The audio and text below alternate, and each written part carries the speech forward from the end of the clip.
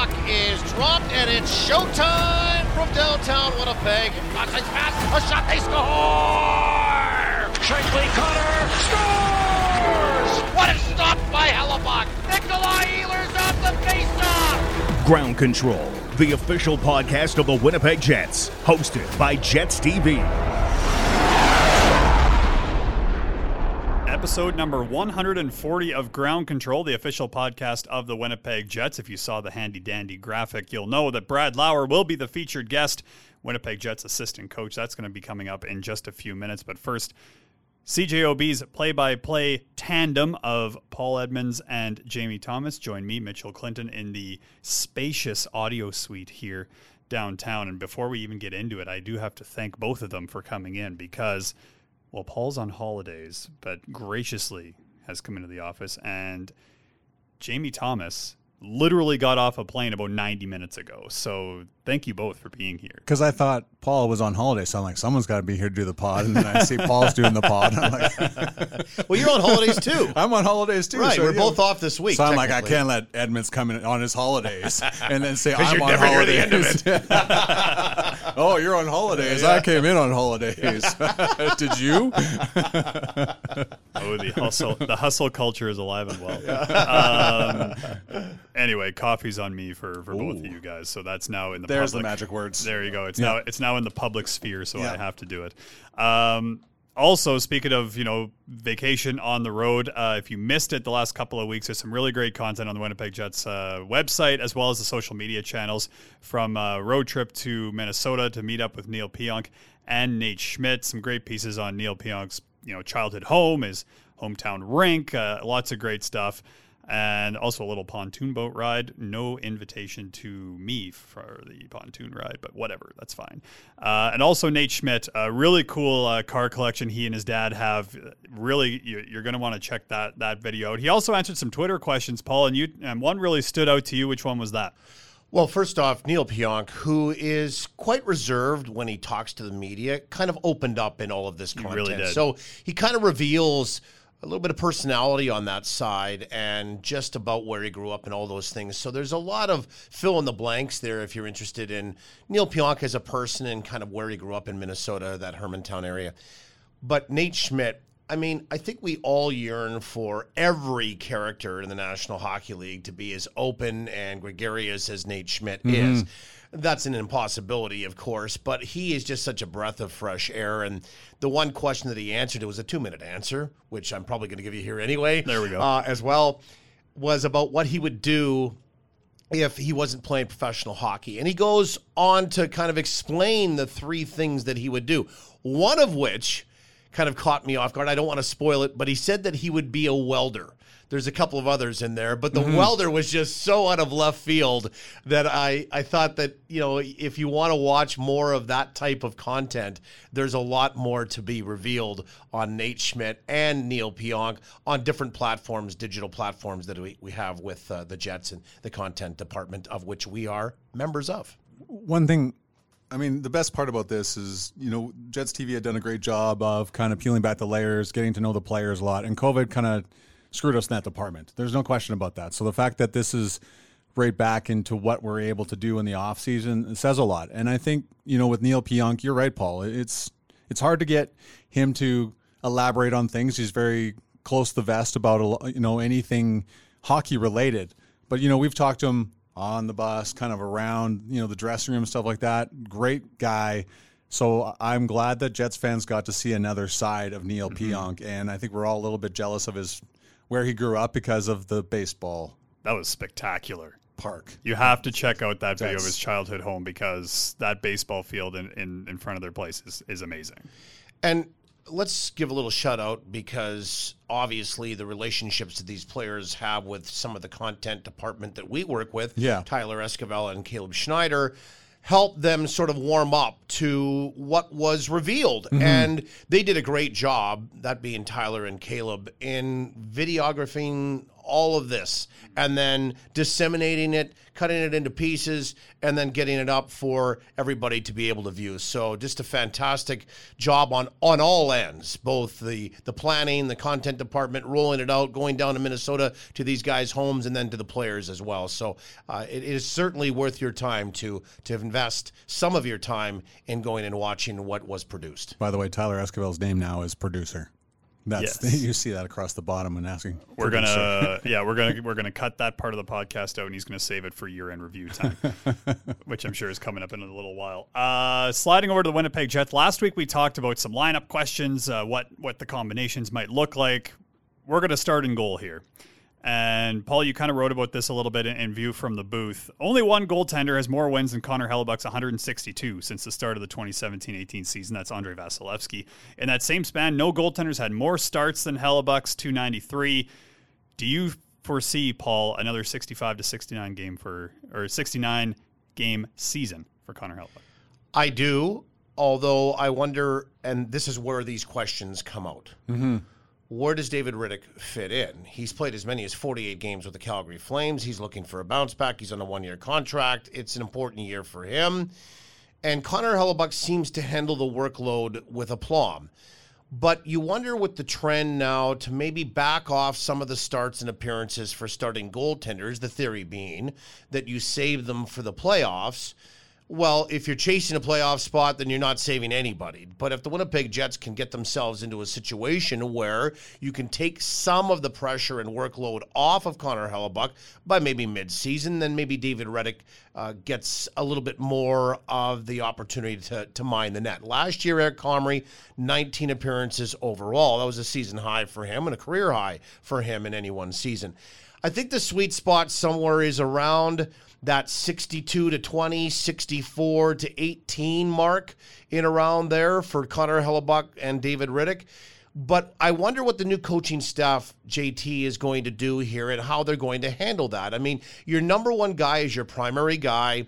As Paul Maurice used to say, I don't really care about the backup. He's got to be ready when he goes, but my number one priority is the number one guy. So from that standpoint, how they break it all down will be interesting. We won't know the answers in training camp, but the further question to me is this.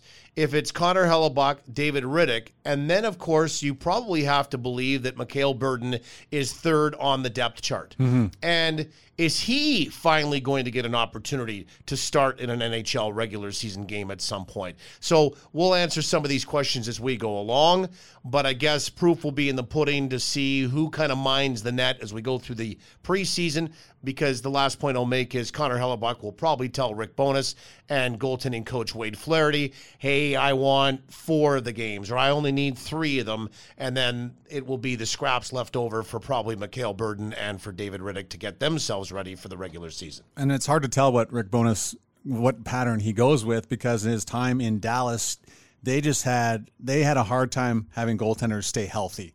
So there was really no idea of if he's going to ride the hot goaltender, if he's going to just go stay with his number one guy all the time. They just could not. Ben Bishop had injury issues the time he was there. There's a long list of goaltenders. I know, of course, Jake Ottinger was the star of the Dallas Stars last year and kind of came out of nowhere. But there's just hard to see what the pattern was when Rick Bowness's last job as a head coach. 100%. And David Rittich, we mentioned him a little bit last season. You mentioned a bounce back opportunity for him. 6-3-4 with the Nashville Predators at 3.57 goals against average. So certainly some questions in the crease. Another topic that you guys kind of that we can really bang around here is the opportunity for some big years. So I don't know if it's been documented anywhere, but this guy, Kyle Connor, pretty big year last year. I was doing some research, didn't see his name anywhere. Just kidding. It was everywhere. 47 goals, 93 points, 16 games away from game number 400 for Kyle Connor. And I'll throw this up, but Jamie, if you want to take this one. Curious, what do you kind of expect from number 81 this year? Because he's kind of been, a linear progression, getting better and better and better and better. And, obviously had the big breakout last year. I think when you go through rinks in the NHL, and that's what we got to do last year because of COVID. The last couple of years, we haven't been able to do that. I remember in Madison Square Garden last year and just listening to the score some of the scorekeepers coming down, got in the elevator with us, and they're like, wow, that number 81, something else. Just not enough teams he's kind of slipped under the radar for too long. Now that I think that's gone.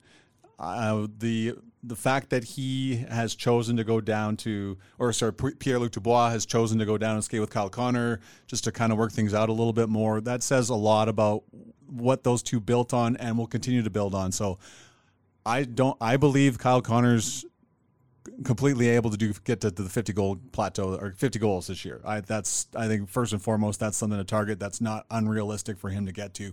60 maybe not, but we'll kind of see. But I fully expect a 50-goal year from Kyle Connor in 22-23. I have an interesting sort of take on what is going to maybe happen or could happen, perceived to be happening, with some of the contract situations, and you mentioned Pierre-Luc Dubois. In order for him to either orchestrate his move out of Winnipeg or to stay longer, I mean, they still control him for one more year after this season. But you have to put up some numbers. Yep. You have to put up offensive numbers if you're an offensive guy. And Blake Wheeler wants to have a bounce back year. You know that through COVID and injuries. Mark Scheifele wants to as well. And I just look at those three guys. If they are driving because they are motivated by contract, extending their careers, or in Blake's case, maybe looking and saying, I've got 2 years left here, potentially. I want to make sure they're the best 2 years that I can recall if this is indeed the end. Mm-hmm. So from that standpoint, when you have individuals that are motivated for individual goals, not selfish, but individual goals, and we all have them, guys, and that can lead to that team concept, that collectiveness being much better. If those three guys are on point and they're driving the bus offensively along with Kyle Connor or helping Kyle Connor that way, that's only going to be better for the Winnipeg Jets. So I look at it from that individual standpoint, but then extrapolating that through that collectiveness and how maybe bounce back years, career years potentially, just having real solid seasons from that top six group can drive this team to where they want to get to. And obviously the first step is to get to the postseason this coming season. And, you mentioned Mark Scheifele there. I completely look at him as a guy that obviously has that playmaking capability, but I've always thought that I think Mark Scheifele is going to hit that 40-goal mark. He had 38 in 18-19, and I just think I wonder if this isn't the year. You got a motivated Mark Scheifele, like you talked about, a guy that, when he was here for the Manitoba Open, talked about wanting to have a big year, a guy who changed his training in the offseason a little bit. I just look at maybe that's something that he hits. And then Nikolai Ehlers as well, a guy that, came really close to tying that career high of 29 goals last year. He had 28. I always wonder what that next step is for Nikolai as well, who just continues to be so dynamic every single night. And I guess the point is, like, guys like that, like Nikolai, will feed off of what 100%. Pierre-Luc Dubois and Mark Scheifele are doing, especially if they have the ability to get him the puck in some of those, non-contested areas where he can make some moves and use that great shot that he does have. Mm-hmm. All right. Fresh off winning a WHL as a head coach of the Edmonton Oil Kings, Brad Lauer now joins the Winnipeg Jets coaching staff as an assistant coach. We talked to him about his path back to the National Hockey League, coaching junior hockey as well, and so much more. So here's Brad Lauer on the Ground Control Podcast. Shop where the players shop. Jets Gear and TrueNorthShop.com are your authentic team stores. Make sure to stock up on all your favorite Winnipeg Jets and Manitoba Moose merchandise today. Visit one of the 5 Jets Gear locations or shop online at TrueNorthShop.com.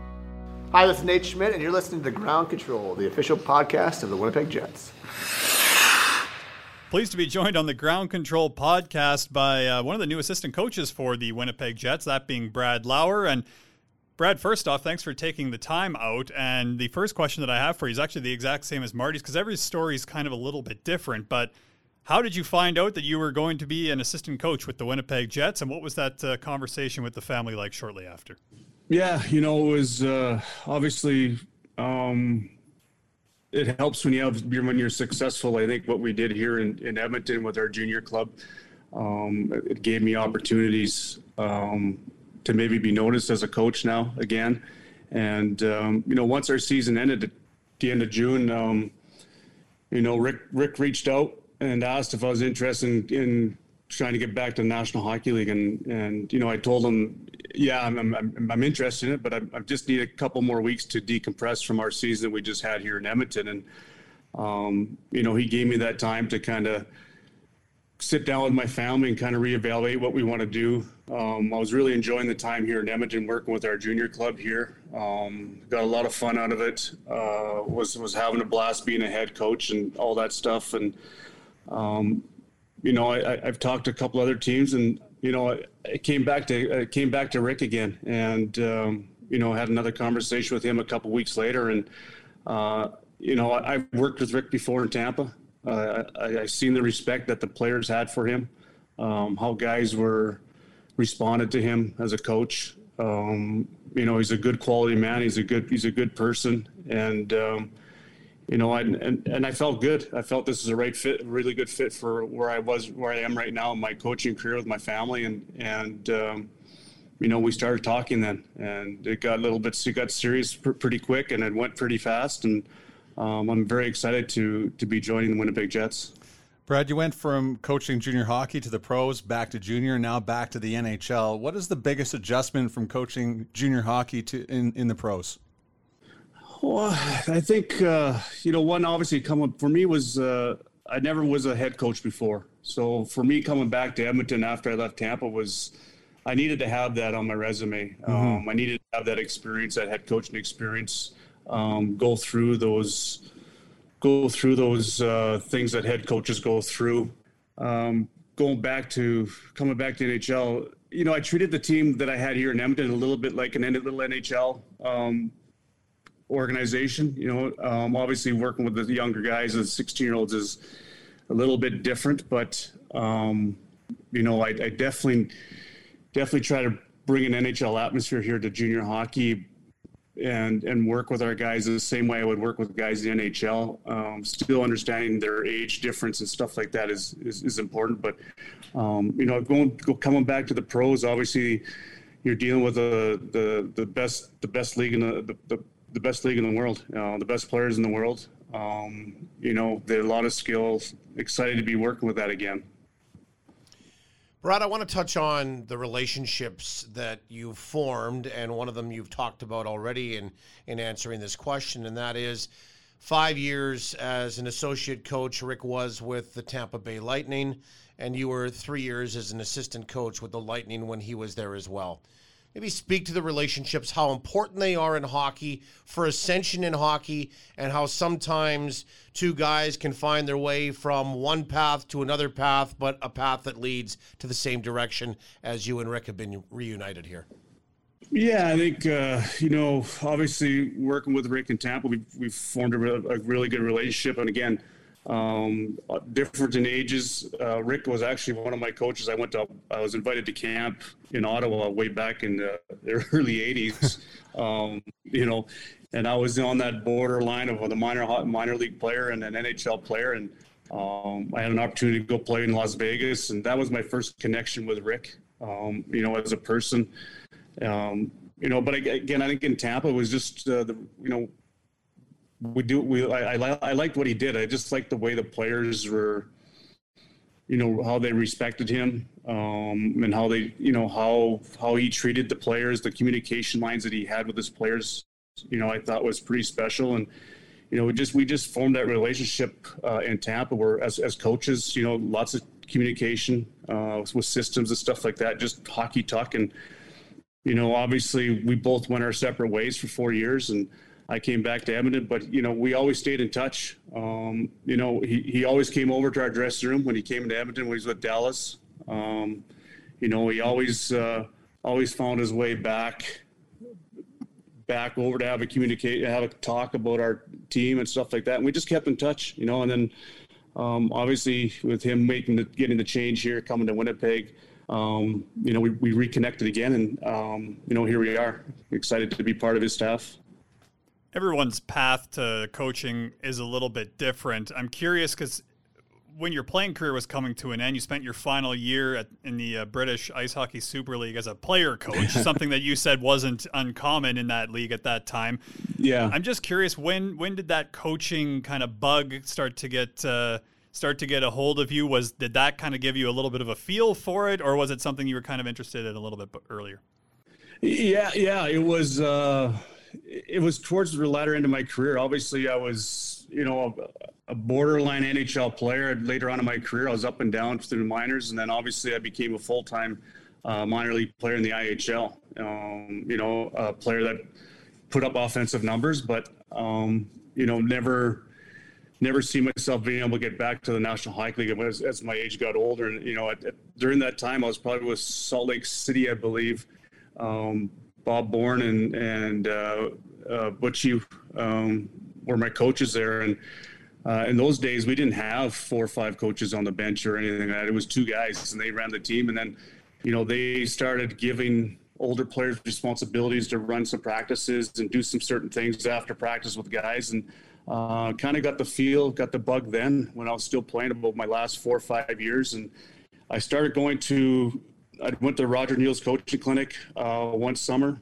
So I was still playing and just kind of met people, meet your connections, guys you played with, guys that have been retired, and started that way, and still playing. And then obviously when I was done in 01, I knew I had to go back and work with young kids and work my way back up to where I wanted to go. And I thought coming back to junior as an assistant coach was the right avenue for me. And I came back in 2002 with the Kootenay Ice as an assistant coach.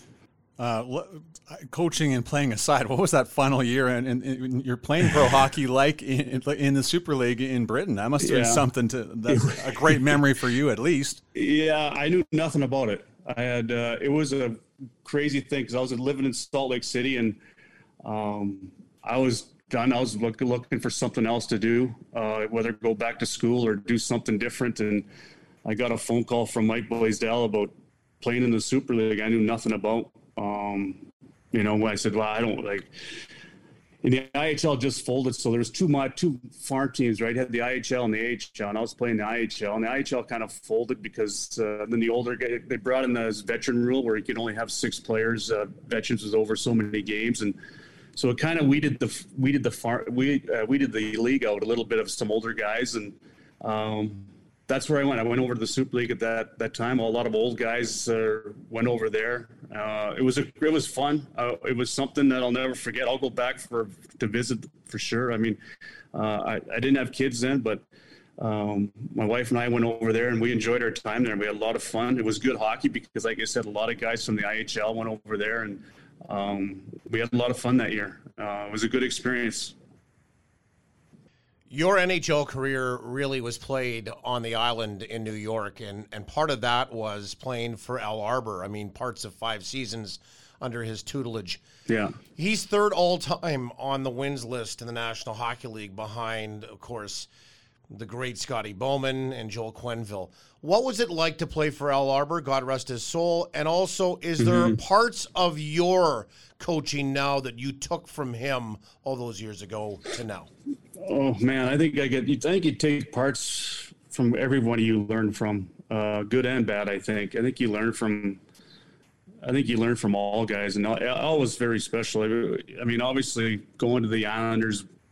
I mean, obviously with the team that they had, the 4 Stanley Cups, and they missed the 5th one that year, and then I joined the team that year after that. So, the players that they had, Mike Bossy was there, and Bobby Nystrom, and Dennis Potvin, Billy Smith, Pat LaFontaine, Pat Flatley, Brent Sutter, Dwayne Sutter, Kenny Moore. I mean, just a group of guys that unbelievable to have an opportunity to play with was very special. And my first year was with Terry Simpson, who was in the Western League, and then Al Arbour took over again, came back during that year. And Al was he was a firm coach. He was a guy that demanded a lot, but again, he had a lot of respect, and he was a great guy to learn from. And I think there's pieces of his game that I learned and that I still believe in today, and along with a number of other coaches that I've worked with. Talking, you're listing off those names from the Islanders, guys that absolute Hall of Famers, but. The Humboldt District Sports Hall of Fame has your name in it. You're inducted in June of 2017. What did that mean to you as someone who grew up in Humboldt? Yeah, I think it's very special to be recognized by your community. You know, it was a good time, but for our family and my mom and dad, obviously they put the time in, and to be recognized by your community, it's something special. I still like going back there. It's still home. So it was a very special day for me to be recognized by the community, and you don't realize it because they've had that for a long time now, and you don't realize that the people that have gone through there that have been very successful in other sports and what they've done in their career. It's kind of neat to go back there and see not your name, but everybody else's name that's there and what they've accomplished in such a small town. It's pretty neat to see now. Brad, last question. When you left Edmonton recently to take the job with the Winnipeg Jets, there were two things that came out of the story that I read. One was a good fit for your family. The other, you were really excited about the Winnipeg Jets as a team. So what do you think of this group as a team, and what do you see as their potential? Well, I got to watch these guys a lot. Obviously, in the bubble, had the access to watch those games a couple of years ago, and I always watched their practices and got to see their team play a lot. And I just look at the roster we have right now, and there's a lot of positives. It was last year and off year, 100% it was. But I think there's so much there, and I think there's a lot of pieces. There's a lot of good pieces to get back to where we want to get to. And, I think COVID's been hard on a lot of teams, whether it's minor hockey, whether it's pro hockey. It's a difficult thing to go through. Some teams handled it quite well. Some teams struggled through it. And I think that it really affected this team last year and the year before. I think it was really difficult. It's not easy. And when you're locked up and you can only go from your rink to your, I dealt with it with our junior team, with our kids. It wasn't an easy thing to do. We got through it. We only played 23 games that year, but we got through it. It's a difficult thing, but I really like this group. I just think there's a lot there. There's a lot of guys that are willing to come back this season and have great years. And I'm looking forward to working with all these guys. And we're looking forward to working with you. Even though we're doing this one over Zoom, you're going to be seeing our faces a lot. So we appreciate you taking time out of your summer to look at us one more time. Yeah, no, it's all good. It's all good. Now that we have the technology, we're learning. So this is the new way, I guess. Absolutely. We'll see you soon with camp getting underway shortly here. So thanks a lot, Brad. We'll talk to you soon. Thanks, guys. The new quarter season ticket plans offer exclusive benefits, savings on ticket prices, discounts on merchandise, and access to season ticket holder events. Choose the pack that suits you and see the games you want to see. A big thanks to Brad Lauer for talking to all three of us, taking the time out of an off season that I'm sure he's gearing up for training camp. And speaking of training camp, before training camp, there's this little thing called the Young Stars Classic in beautiful Penticton, British Columbia. Gets underway on September 16th for the Winnipeg Jets. Now, the roster isn't quite announced yet, but what we do know, based off of a press release that was sent out by the Vancouver Canucks, and I checked with the man who knows all, that being Scott Brown, about these names, and he said, yep, those are the ones we provided. So, names already out there include Brad Lambert, Chaz Lucius, Daniel Torgerson, and Simon Lundmark. So it will be interesting to kind of see how the Winnipeg Jets roster plays out. But guys, open-ended question here, because there's a number of ways you can take this. What do you kind of expect to see at that Young Stars Classic? Well, there's going to be some youth and probably a bit of a mixed bag. I wouldn't be surprised, certainly, if you saw David Gustafsson, who had some injury issues last year and is trying to break in, go there and maybe be one of the leaders. Same with Cole Perfetti. I mean, they want to see where he's at. He needs to maybe get skating at sort of that pace as well. And then the mixed bag comes like Ty Bauer, who the Jets, ended up picking up and having an opportunity to have a real good year at Major Junior. Let's see what he's got. And Brad Lambert, and the list goes on. So I think we're going to see a real good Winnipeg Jets group of young stars. That's exactly what this tournament is, but also some guys that are looking to kind of be ready to go when training camp hits. And those are the gentlemen that I mentioned. I think overall, this is an opportunity for some of these guys. I've always felt this way in the time that I've been, and I know you're going this time, JT, and I'm not. But it's an opportunity for some of these guys for the first time to put on that Winnipeg Jets jersey.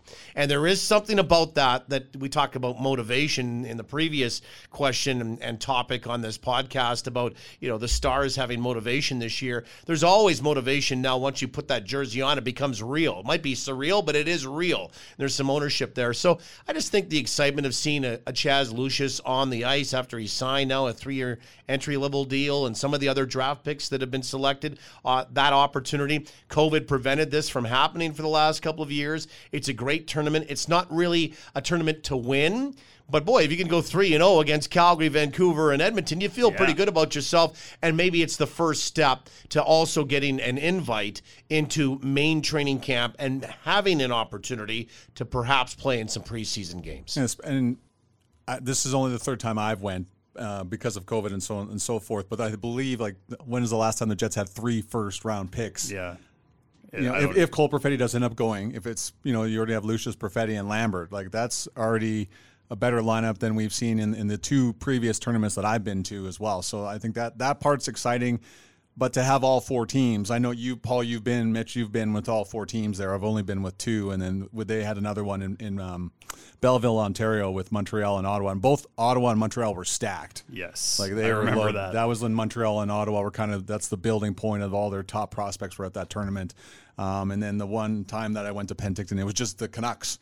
So it was a little bit, laid back in that aspect. But this is going to be a much better Winnipeg Jet team than I've seen in the 2 years previous that I've been to this tournament. Jets' schedule includes a tilt against Edmonton on September 16th, a matchup with Vancouver on the 17th, and they face off with Calgary on September 19th. All the details as they come available, of course, on winnipegjets.com. Gentlemen, thank you very much for taking some holiday time to come in. We can do the coffee run right now if you want. Right as soon as I... Yes, there we go. Yes, pay your debts. Yeah.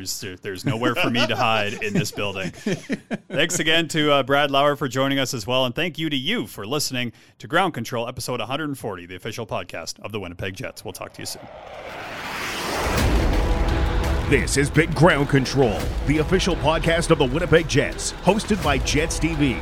For Jets news, videos, and more, head to winnipegjets.com.